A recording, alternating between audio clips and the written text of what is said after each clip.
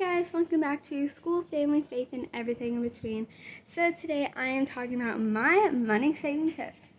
So I'm 13 years old and I have over $100, and I'm telling you guys how that happened.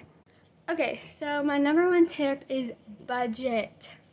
So when you go shopping or you're going to Walmart or going out, take money with you because you're probably going to go into Walmart or Target and want something. So what I do is I say before I leave, I take some money and I put it in my wallet, in my bag. And so I'll bring like $20 and be like, okay, my budget is $20. I cannot go over $20. So if I see something, be like, oh man, I only brought $20. This brings me to my next one. I don't borrow from my mom. So the reason I don't do this is because I just feel like I'm gonna forget about it because I kind of forget a lot of things. So I'm gonna forget about it, and then I'm gonna end up owing her like $20, and I'm not gonna have a way to pay back that $20. So when I see something at Target or Walmart, wherever I am, and I really want it, but I don't have enough money on me because of my budget, you can take a picture of it and or just set a reminder for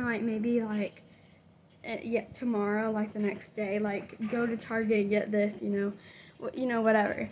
But I don't like it and I don't prefer it because my sister always buys a ton of things, but she'll go over her budget, and so like by maybe $10, my mom would be like, okay, just pay me back when you get home. So then my sister and mom forget about it, and then my sister probably owes my mom like $20-$30, and she don't have that money. So, yeah. Number 3, savings jar. So I have a savings jar. So what that is I have a little mason jar in my room. It's kind of a big mason jar. But whenever I get money for my birthday or Christmas, so say I get $40, I'll put half of it in my savings jar, half of it in my wallet to spend. So if I get $40, I'll put 20 in the savings jar and 20 in my wallet to spend. That really helps just save, and maybe you don't have that one specific item you're saving for. Maybe you just want to save some money, and you only get in that jar unless you really need that money for something, or you're finally going to buy what you've been saving for. Number 4, this one is more for adults, but I guess like someone who has bills to pay, I guess, could use it.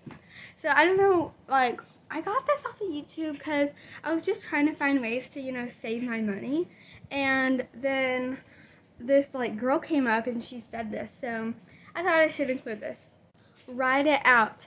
So if you say whenever you go to spend something at Target, say you went to Target and you spent $40, put like a little Target dash $40 and keep it in a record, because once you see how much you actually spend, you're gonna be like, whoa, I probably need to cut back a little bit.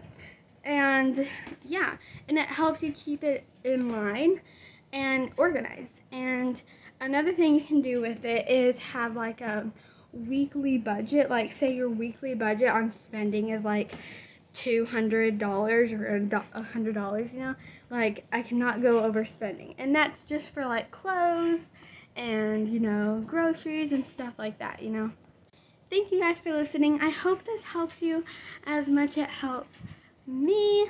So yeah, make sure you guys tune in next time. Bye.